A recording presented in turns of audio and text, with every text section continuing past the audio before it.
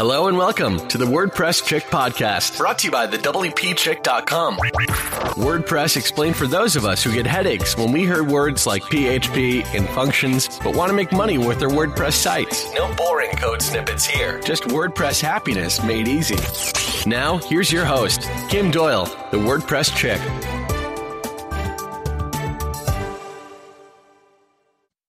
Hey, what's up, everybody? Welcome to another episode of the WordPress Chick podcast. I'm your host, Kim Doyle, the WordPress Chick, and I'm pumped because I have a repeat guest and a zillion things to catch up with him today because he is this prolific creator-doer. I've got Dan Norris back on the show. Dan, thank you for being here today. Thanks for having me. Yeah, you... I swear to God, Dan, you are like a double-edged sword for me because you're a massive inspiration that I'm like, God, I need to be doing more. But in a good way. So a lot. What's the other edge of the sword? No, I said inspiration, or the other edge is I don't do enough, you know? So it's like, yeah. No, yeah. I feel the same way. Yeah. There's always more to do though, right? There's always more to do. So, so much has changed since we talked last. So first I want to start with congratulations with Black Ops, the brewery. That is crazy exciting. Thank you. Yeah, it's my life has changed quite a bit. I haven't been on too many WordPress podcasts in the last year or so. Well, for what it's worth, I talk about a lot. I finally accepted the fact. I'm like, you know what? I'm not a developer or, you know, a programmer. I'm sort of the cheerleader for the space, but I love the marketing, the content, which is, you know, your book, Content Machine, really shifted stuff for me. But, yeah, so I think it's fantastic on the brewery. It's really exciting. And you guys just hit a milestone revenue mark. You want to talk about that at all? Or? Yeah.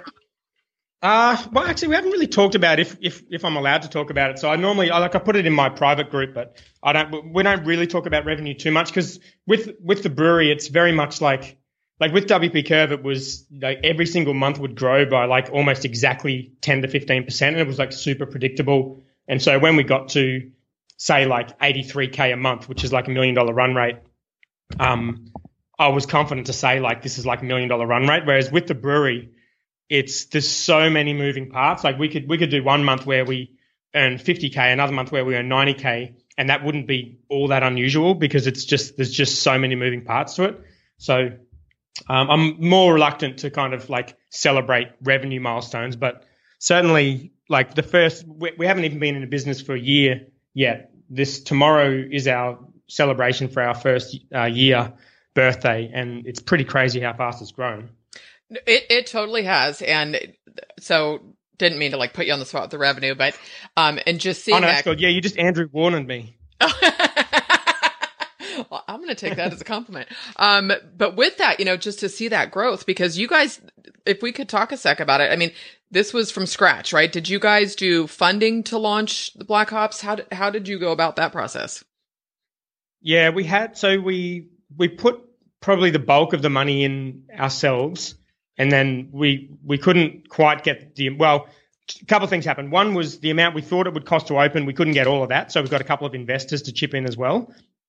And then the other thing that happened was when we went to open it, we spent way more than we wanted to. So then we had to get them to put a little bit more in, and we had to put a bit more in. So it's mostly owned by us, but we had a couple of investors who just sort of turned out to be good mates, not like big VCs, but like just kind of mates of ours who wanted to have a bit of a stake in a brewery.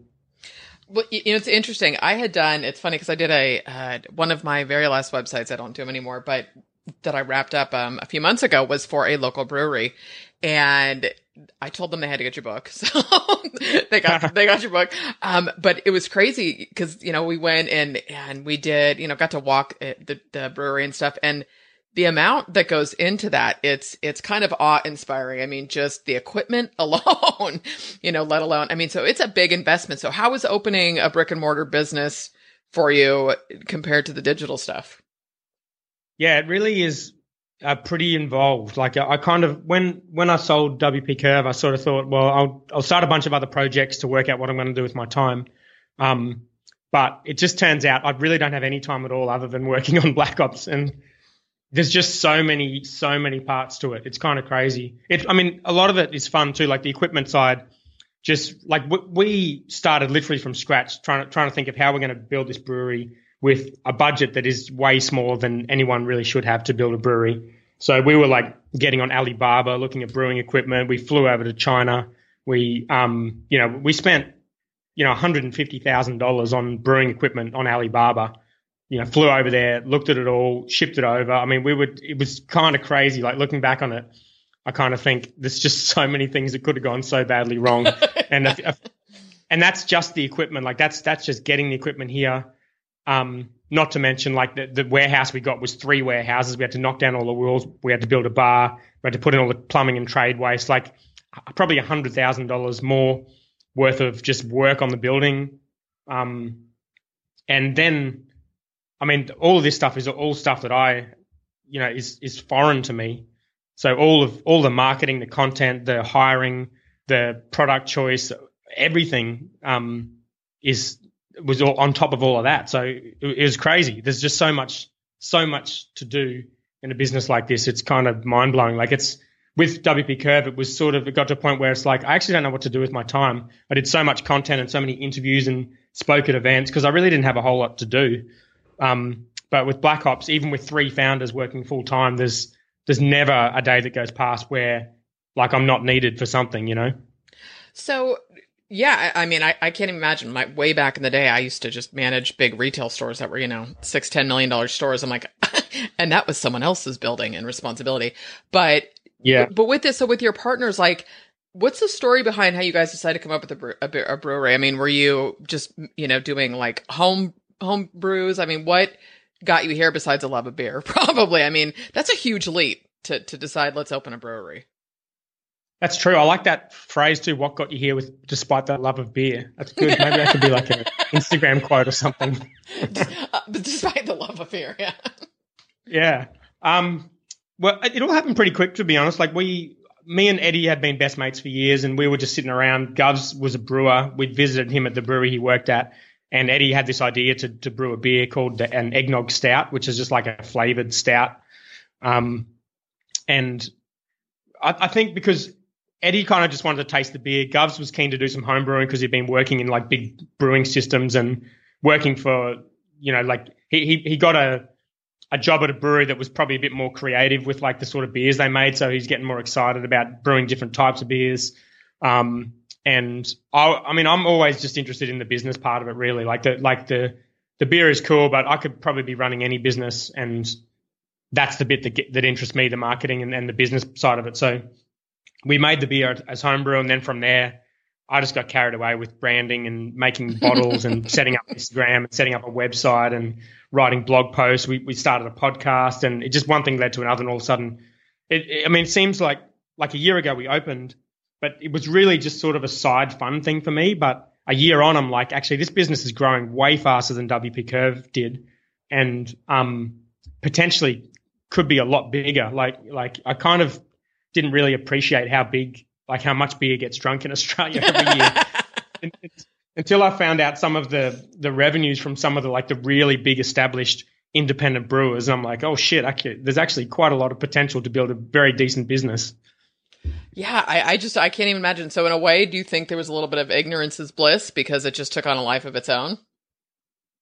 Well, I mean, it was always just fun for me. Like, it's always fun to do businessy type stuff. I never really thought it would, I mean, I knew it would be a serious business, but I never really thought I would sort of be really deep in it, just because I'm sort of more of an online business guy. Mm-hmm. But it became obvious to me recently that this is by far the biggest opportunity I have in front of me. So I sort of shut down everything else and just trying to figure out how we keep growing at the rate we're growing, which is actually a challenge that requires some work. It's not just kind of sitting around and hoping people sign up. It's because of the way the business works. You can only grow to a point before you need more equipment, and you can only get more equipment when you have more money. And, then you'll get to a point where the amount of equipment is too much for the site. So you just outgrow it every step. So you need to kind of plan for that. So there's a lot of work in all of that. Yeah, that's what I think. When I saw the milestone that you guys had reached, when you were talking about looking at approaching venture capitalists and stuff. So is that sort of a path you guys are going to be going on with the growth strategy? Yeah, not venture capitalists. I think ideally what I would really love to do is figure out a way to get so where we're at the moment is all the equipment and everything we bought for the brewery is basically maxed out now. We're at capacity after 11 months, which is very good. But we're also saying no to customers. We've got a bar on site here as well that just cranks, and we move through heaps of beer here. And so we're saying no to customers, which isn't really what we want to be doing. So the next phase is getting a bunch of tanks for next door, and we've taken over next door. We've ordered the tanks, and it's only 4 more tanks, but it triples our capacity because they're double size. Wow. So for that phase of it, I think we can get from the current milestone to like 3.5 times as big with not too much money. And when I say not too much, I mean a couple of $100,000 rather than, like a couple of $1 million. Yeah. But then, so I don't really want to, ideally, like you never really want to give up too much equity. But best case scenario, what I would like to do is get finance from the bank to get to the next stage. And then if we can max out all of that equipment on this site, then look to raise money to build another brewery. But that's kind of getting ahead of myself a little bit. But what I would love to do is do like an equity crowdfunding thing when it comes out in Australia. Mm-hmm. That's what I'm kind of interested in doing, but it just depends on the timing of all of that and when we need the money versus when it comes out and that kind of thing. There's so much in there. And again, just because I just on the site with these people, looking at the whole bottling and using cans or whatnot and when to bring that in. I mean, they're not anywhere near where you guys are. But so how is growing this different than the digital stuff? I mean, because you were still out there making content. You wrote a book while launching this. So how was getting the brand out there and growing that? Was there a difference, or did you just apply the same strategies? Well, I might talk about the canning first, even though this podcast has zero to do with beer. But that's right. You know what? For what it's worth, I love craft beer, so just run with it. All right, cool. Because when you said that, it made me think like that's a really good example of like how fast things change in a business like this. Because when we ordered our equipment, we were not going to get any packaging stuff at all. So we weren't going to do cans, we weren't going to do bottles, and we were just going to make beer in kegs, sell them here, and then sell them in bars. 2 months after that, we went to China and looked at our equipment. We saw they had a little bottling machine that we could buy for $5,000, and that would enable us to get our beer into bottles. So we decided to buy the bottling machine, and we did a crowdfunding campaign to raise money to pay for the packaging and stuff. So that was literally 2 months later, we've got a bottling machine. Probably 6 months after we launched, it became really obvious that the bottling machine just wasn't – it was so inefficient for how much beer we were making that we needed something better. And a guy started doing mobile canning. So now he comes in, and when he comes in every 3 weeks, we do like 400 cartons as opposed to like 30 that we used to do with the bottling machine. But then, if we were to triple in size and we had him coming in every week, it would be costing us a fortune. It would become obvious that we would need our own canning machine. And that could be, that could be a year away. You know what I mean? So it changes so fast. It's kind of crazy. And I guess the difference growth-wise is with an online business, we only really had to worry about one thing with growth, and that was, well, two things really. One was the service quality and the other was hiring. Mm-hmm. And it was just it was a sort of a calculation where like if we got 30 more customers, we would need one more developer. And doing so kind of kept the quality of the service about where we wanted it to be. But with the beer, it's just not as simple as that. Like I did this spreadsheet for the bank, I think, which you know about because I was in the group talking about it in the mastermind group. And this thing is just like, whoever reads this at the bank is going to have like a PhD in robotics or something to understand how this spreadsheet works. It's so unbelievable. Like I had to do a 10-minute video for my accountant, Ben, just so he could understand it. And he did because he's a numbers guy. But it's like the amount of things that you can tweak that drastically changes the numbers in a business like this is just kind of scary. So, because you've got the canning, then you've got people, you've got customers, which is the canning, right? Then you've got the local. Are you guys delivering kegs and stuff to local bars as well? So it's on tap at local places. I mean, there's like all these different revenue streams for the beer, right? That's right. We've got the bar here, which is about 30% of our revenue at the moment, but it will be less as we do more wholesale. So here we have takeaways in cans, and we have people who come in, do tours, they have tasting paddles, they buy beers. We open every day. We've got wholesale customers who buy, like bars and restaurants that buy kegs. Some buy 2 or 3 kegs a week. Others will buy 1 keg every 3 months, depending on what sort of venue they've got. And then we've got bars that'll take cans to sell to customers. We've got a whole bunch of bottle shops now that are taking the cans. We've got an online store. We've got online retailers that take them. We've got our own online store where we sell merchandise and sell beer, and we sell limited release beer on there. We've got a distributor in Sydney that takes whatever we don't sell in Queensland and distributes that themselves. So there's just so many. It's crazy. Parts. It's yeah. kind of crazy. I'm sitting here thinking, so is it available in the States? Is any of the Black Ops stuff over here? No. It's not even close to being on our radar. Even some of the really massive breweries in America have only just started bringing their stuff over. Like Stone, I think, wouldn't bring their stuff into Australia for years and years, and only in the last year or two they're actually importing it themselves. Wow. Beer doesn't travel very well. The sort of beer that we make, it just doesn't travel that well. No, I could get that. It was so. How did the I just have to bring this up, and people are probably we'll get to digital stuff on in a second, guys. I'm totally fascinated by the story. With the Black Ops beer that you guys did. My son, who is 16, was really, really impressed, by the way. But so how did the thing came about? You guys made a custom beer for the game Black Ops, right?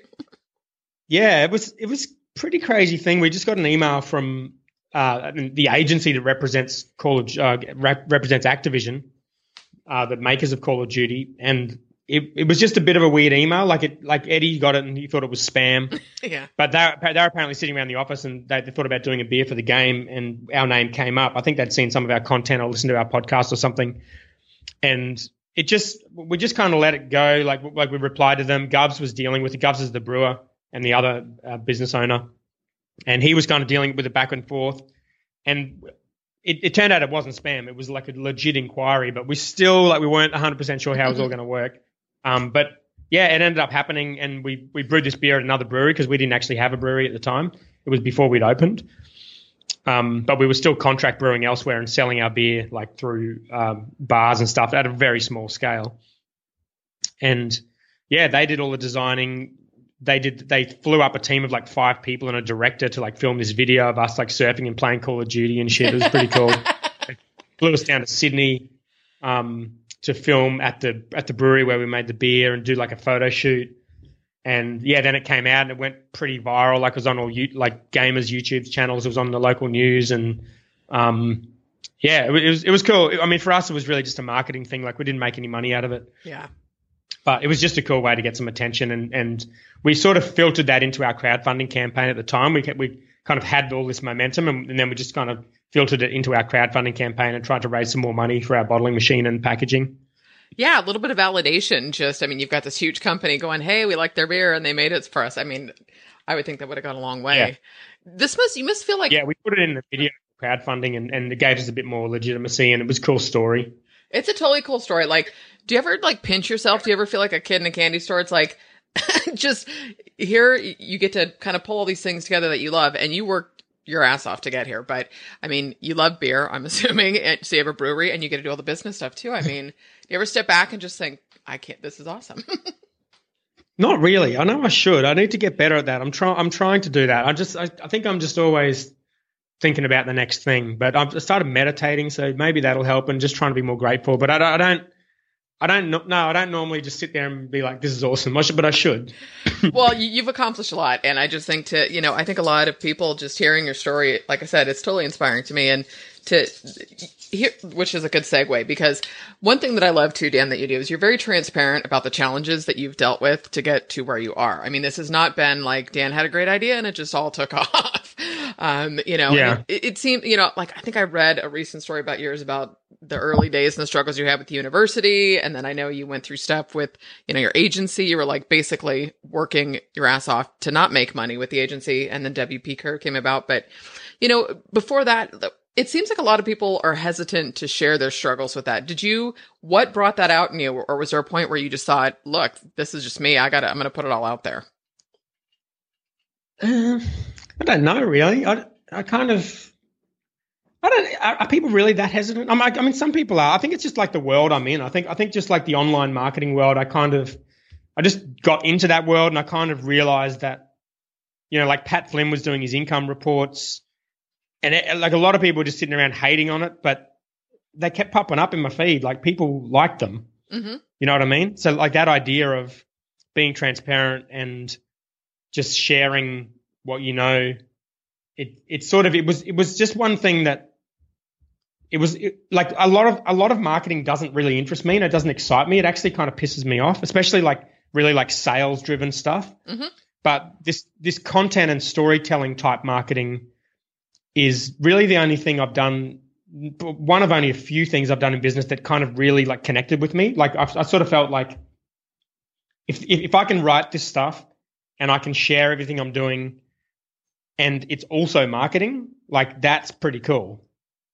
So that was it really. Like I started doing it ages ago. I started just writing, probably before I really should have, like just, trying to help people with websites and just trying to analyze things and break down what to do with online marketing. And then when I sold my agency and started my software company, I started doing monthly reports and I just noticed they got a lot of traction. So I just started paying more attention to that. And I was kind of, wondering why they got the traction. And then that sort of led me to just learning a bit more about storytelling and just learning how powerful that can be.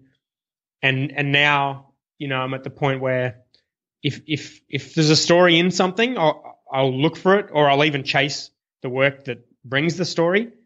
And I know that's the best marketing I can do. It might not be the best marketing anyone can do because other people are good at other things. But for me, like telling stories, getting press, and telling story on social media, telling the story through content and transparency is kind of the only marketing I've ever done that I enjoyed and really worked in any way. So that's kind of how it came about, and that's why we do it with WP Curve and also with Black Ops.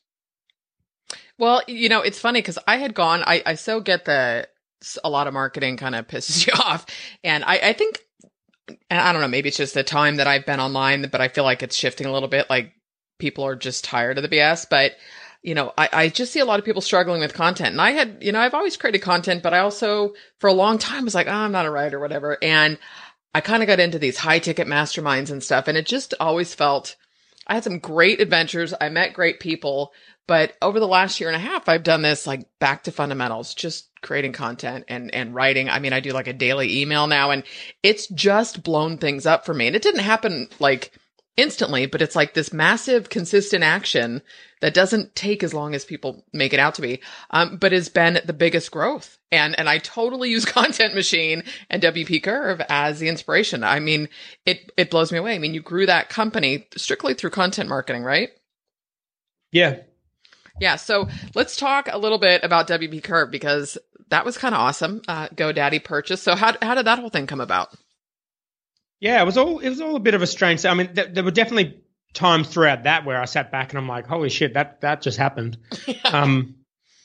But yeah, it was happening gradually. The first time we met with GoDaddy was actually Sunday.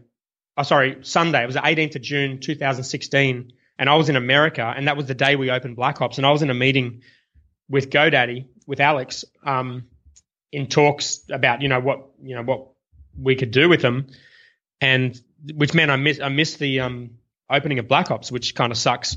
But that's how long the process took. It was that original meeting, and then it was just back and forth. And Alex handled most of it. I think we'd just gotten to the point where we'd kind of grown it as much. There was a lot of moving parts to it, to be honest. It was it had been successful, but we'd kind of grown it as far as I thought it was going to grow, unless we made a really drastic change to it. Mm-hmm. And I get bored pretty easily. Like 2 or 3 years is probably long enough for me to work on something that isn't changing very fast. Yeah. And also working remotely was kind of challenging, like having a team of 30 people, but really never seeing any of them didn't really suit me in hindsight. Like I kind of thought that would be the ultimate, but turns out I actually prefer working with people around me. And I think most people probably do. So there was a lot of things about it that I just sort of thought like, I've got other stuff going on. I got my writing, my books, my mastermind, and Black Ops, and other ideas for businesses. And I thought, well, WP Curve, it's still going well, but I'm kind of ready to move on. And so it was a combination of us chasing it, and then there was a lot of luck involved. It could have fallen through at any point, and it just ended up being a really good result. Alex happened to be living out in the US. He happened to be keen to move to where GoDaddy were because of it worked with his personal situation. I wasn't keen to do anything after the sale. They were okay with that. They were okay just to take Alex and the team. And it was just a really fortunate thing for everybody, I think. So yeah, I can't actually talk about the deal itself because we got an NDA, so that's why I'm being a little bit vague about it. But it was a pretty cool thing to happen. Well, yeah, and I think didn't expect any of that, but I think two things is WP Curve sort of set this. It was kind of a change maker in the space in terms of commoditizing a service where going to the subscription model, and there's been a whole bunch of people that have jumped on that bandwagon, for lack of a better word. I mean, it's a smart business model. And at the same time, it seemed like it was also, GoDaddy jumping into WordPress hardcore. There was a lot happening, so, I mean, it's pretty exciting. So what are your thoughts on that business model? And I mean, was it more of a, what do they say? Imitation is the best form of flattery. Yeah. Well, I wrote a book encouraging people to, basically copy what we were doing. So I can't complain when people copy what we were doing. But I think there's levels of imitation. There's like we had one guy. We had so many guys like this, but we had one guy, which you might remember, but he basically copied WP Curve pretty much word for word, not pixel by pixel, but he basically copied the exact idea, put up a website. After I sold the business, he joined my mastermind group, posted the site in there for a site review, asked me 1,000 questions about how to build this business. And I'm like, well, I mean, I just don't know how I feel about this. Like, I like people taking the idea and applying it to something else, but someone just deliberately copying exactly what you've done and then asking you to help them do that just kind of didn't sit too well with me. So there was that one. There was another one where there was quite a few actually where they just literally copied our exact website, even to the point where putting founder photos on there and stuff, which is pretty funny.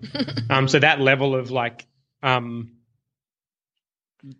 just copying. I don't even know that we would say imitation. But But the rest of it was great. In my 7-day startup group, I did challenges and I encouraged people to start these businesses. And, there's been some amazing examples. In fact, there's Design Pickle, I think, ended up growing bigger than WP Curve.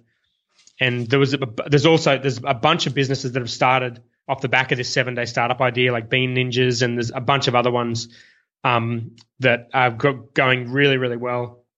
And I'm super stoked that I kind of laid the framework for that. But it's also I always get nervous about people imitating anything because it's just so easy for people to just, look at something and be like, oh, well, that's what worked for them.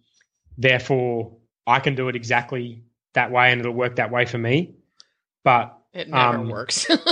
it never ever works like that. Like you can copy people, but even the people themselves rarely know why it was successful. So when you copy them, it's literally just never going to work. So that makes me a bit nervous when people do that. Yeah, and at the same time, I think there's enough space for innovation. It's like people it's that, oh, well, this worked. I can get rich quick if I just do the exact same thing, and it doesn't work. Okay, so let's talk about. I don't drop the F-bomb on here, so we'll say bored AF. People can figure it out. So I'm assuming that came out of you being bored, but can you tell the listeners a little bit about that and what it is? Yeah, I think I'm probably not going to continue with this business just because I really want to focus on Black Ops, but it's still going at the moment. Basically, the idea was do animated cartoons of funny excerpts from podcasts and use that for content marketing to build a business doing animated explainer videos for companies. And so I did a bunch of videos on YouTube. I took segments of audio from the Joe Rogan podcast, for example, and then turn those into and use an animator. I employed a full-time animator in the Philippines who's an absolute gun, and he basically produced these videos, these hilarious videos of animations. Because I kind of thought, sometimes listening to these stories, I was like, this story would be so much cooler if you could actually see a cartoon character doing it. Because it was all just really crazy. There's a Dan Bilzerian one and all these just crazy stories. They're funny. I know. I've seen them. They're funny. Yeah, that actually worked really well. The content marketing side, I built up this following on YouTube. I mean, not a huge number of subscribers, but I think I've had like 300,000 views on like 4 or 5 videos or something. That's something right. like pretty significant. And then I just set up a website where I get inquiries for doing company explainer videos. And it's working well. It's basically breaking even. Every month we do a couple of videos, and if we've got a bit of spare time, we'll do like a funny one.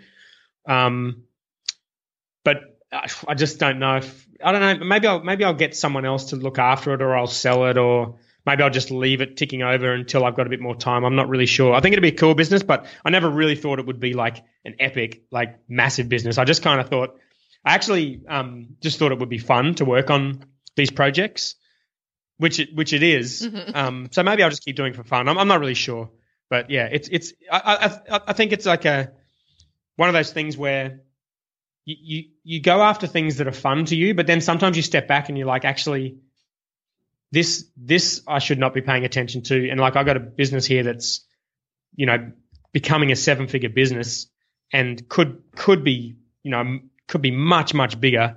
And I really, and that's also fun. I really should be paying attention to that. So that's kind of what's happening with that one.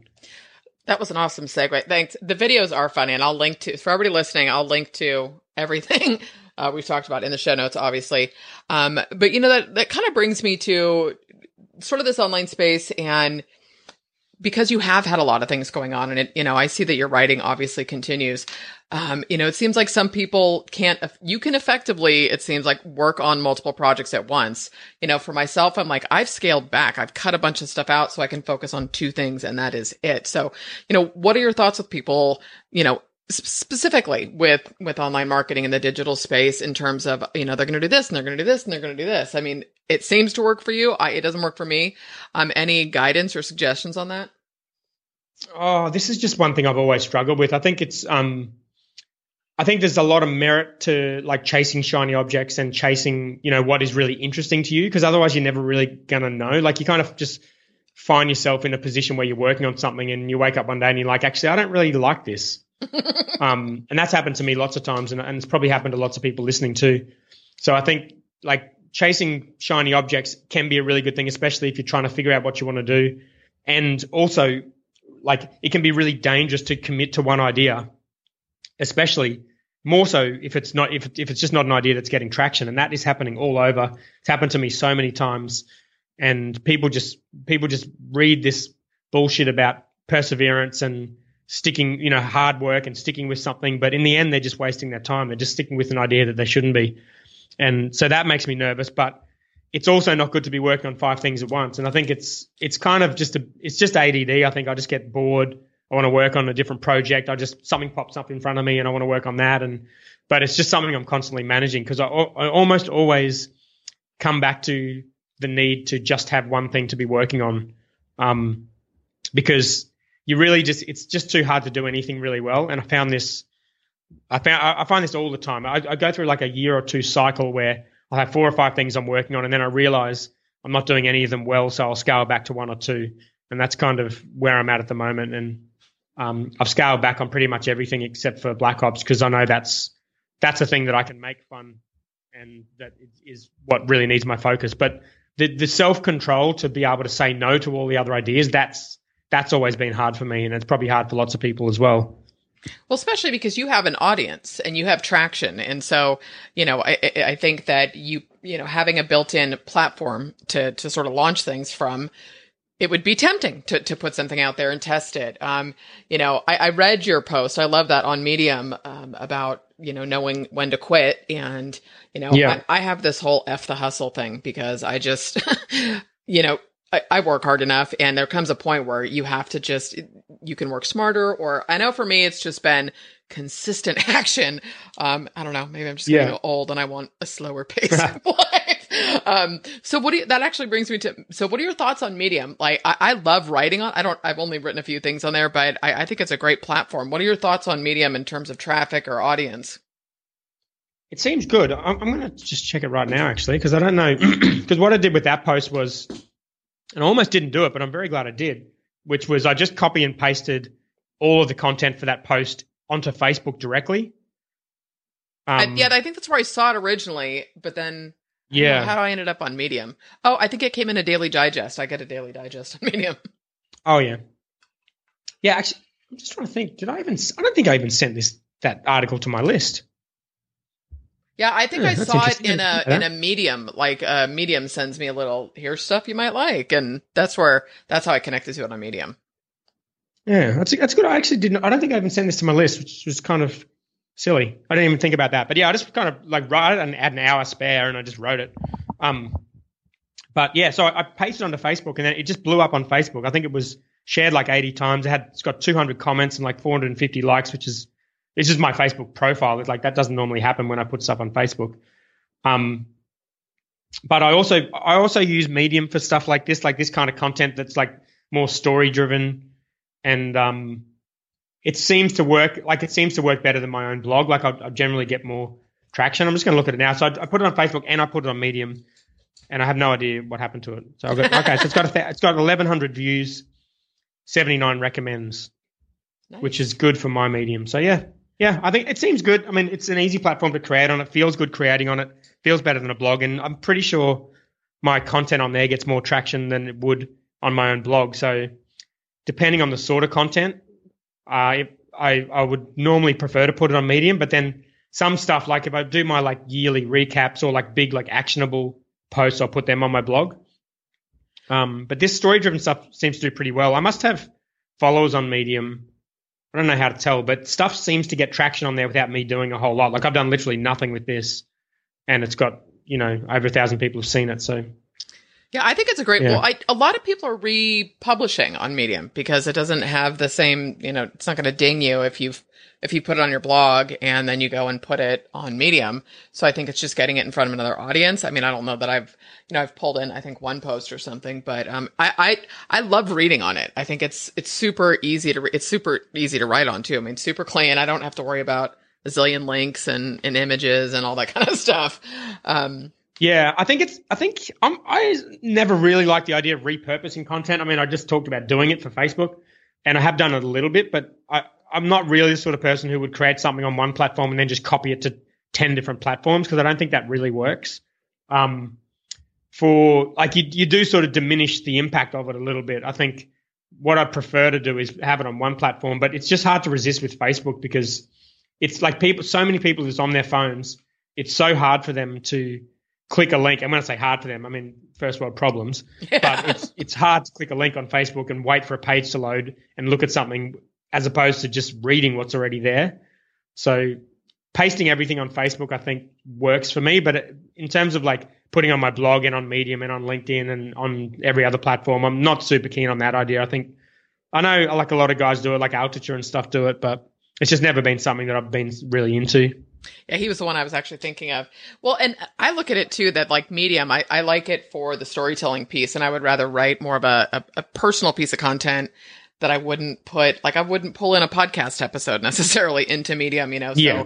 So, it is interesting. So what are your thoughts then with repurposing, like Facebook Live? I've just started doing this recently. And so I pull the video into my site, but then I write a post with the video, and I seem to get a lot of bang for my buck by doing that. Yeah. I don't know. I'm sort of in two minds about it. Still, I think it's sort of like the right content in the right platform works a lot better. We do at Black Ops, we do a podcast. I do it in my office, and I've got a Mevo live streaming camera. So we'll set the live streaming camera up. We'll live stream the podcast on Facebook, and then the Mevo will. Oh, actually, just reminded me, I haven't actually done this for the last one, but the Mevo will capture the video, and you can download it onto your phone, and then you can upload that video onto YouTube. And then, of course, because it's a podcast, I record the audio in the office and then I put it on iTunes. So I guess that's a little bit of repurposing, but I think out of all of that, the podcast is sort of what works, and the rest of it doesn't seem to work that well. I think I don't know, maybe you need slightly better equipment, or maybe I'm overthinking it. Maybe it does work well. I don't know. I think like every time you repurpose something, it sort of diminishes a little bit. I think the best content is, like if you've got an idea for a topic, say this idea where this blog post I just wrote saying perhaps you should give up, which is a post about not necessarily persisting and working your ass off, and instead actually giving up on bad ideas to enable you to free up to work on good ideas. So say I've got this one central idea, that's my idea. I think it would make more sense for me to record like a legit video on YouTube about this, do like an Instagram story. I found a couple of quotes that kind of sum this up from other people, and I shared those on Instagram. You could do a Facebook Live Q&A or something, or just like a video for Instagram, a 1-minute video for Instagram or a video for Facebook. You could write the blog post. You could write a Facebook version of it. Like, I think that when you take one idea and like execute it well on each platform, I think that's a better way to do it. But I think it's also a lot harder. But I think when you've just got one piece of content and you're just trying to duplicate that on every platform, it doesn't work anywhere near as well. I think for guys like Altucher, who are just like so prolific and have such a powerful audience, it probably makes sense. Mm-hmm. For everyone else, I'm not so sure. I think the best thing is probably just to pick whichever one you're good at. I think it's so awesome now that, like you were saying before, that you didn't think you were a good writer or whatever, so you had to persist, with doing the writing. These days, I feel like you don't really. There's so many different ways to create content. There's so many awesome platforms, and some people are just really good. Like I follow these people on Instagram. I try to do videos. It's just never been anything I've been good at. I seem to be better at writing and just not that good on video. But other people are just really, really good on video, and I think for them, if they can do both, then that's awesome. But if they're just good on video, then just do video and just don't overthink it. Like don't do 50 platforms, just do one and do it really well. And the opposite of that is even more true, is people who are just not suited to the medium, and no pun intended, I don't mean medium, I mean like the platform of what they're doing content on. And it's just, I see it, I feel so bad. I want to tell them, but I just feel like a complete arsehole, so I normally don't. But, I've been on podcasts that are just, I literally am just so bored out of, I'm just going to sound like such an arsehole saying this, but just so bored, even just sitting here listening to the questions, that I just think no one's going to listen to this. Like, no one wants to listen to a boring podcast. No one wants to listen to one person talking really slowly and boring and talking about boring shit. It's just the nature of it. Like, you need to have something interesting in there. I totally love the honesty. If you're that person who you can't do audio well, then just please don't do fucking, oh shit, I said fuck, sorry. It's okay. Please don't do audio.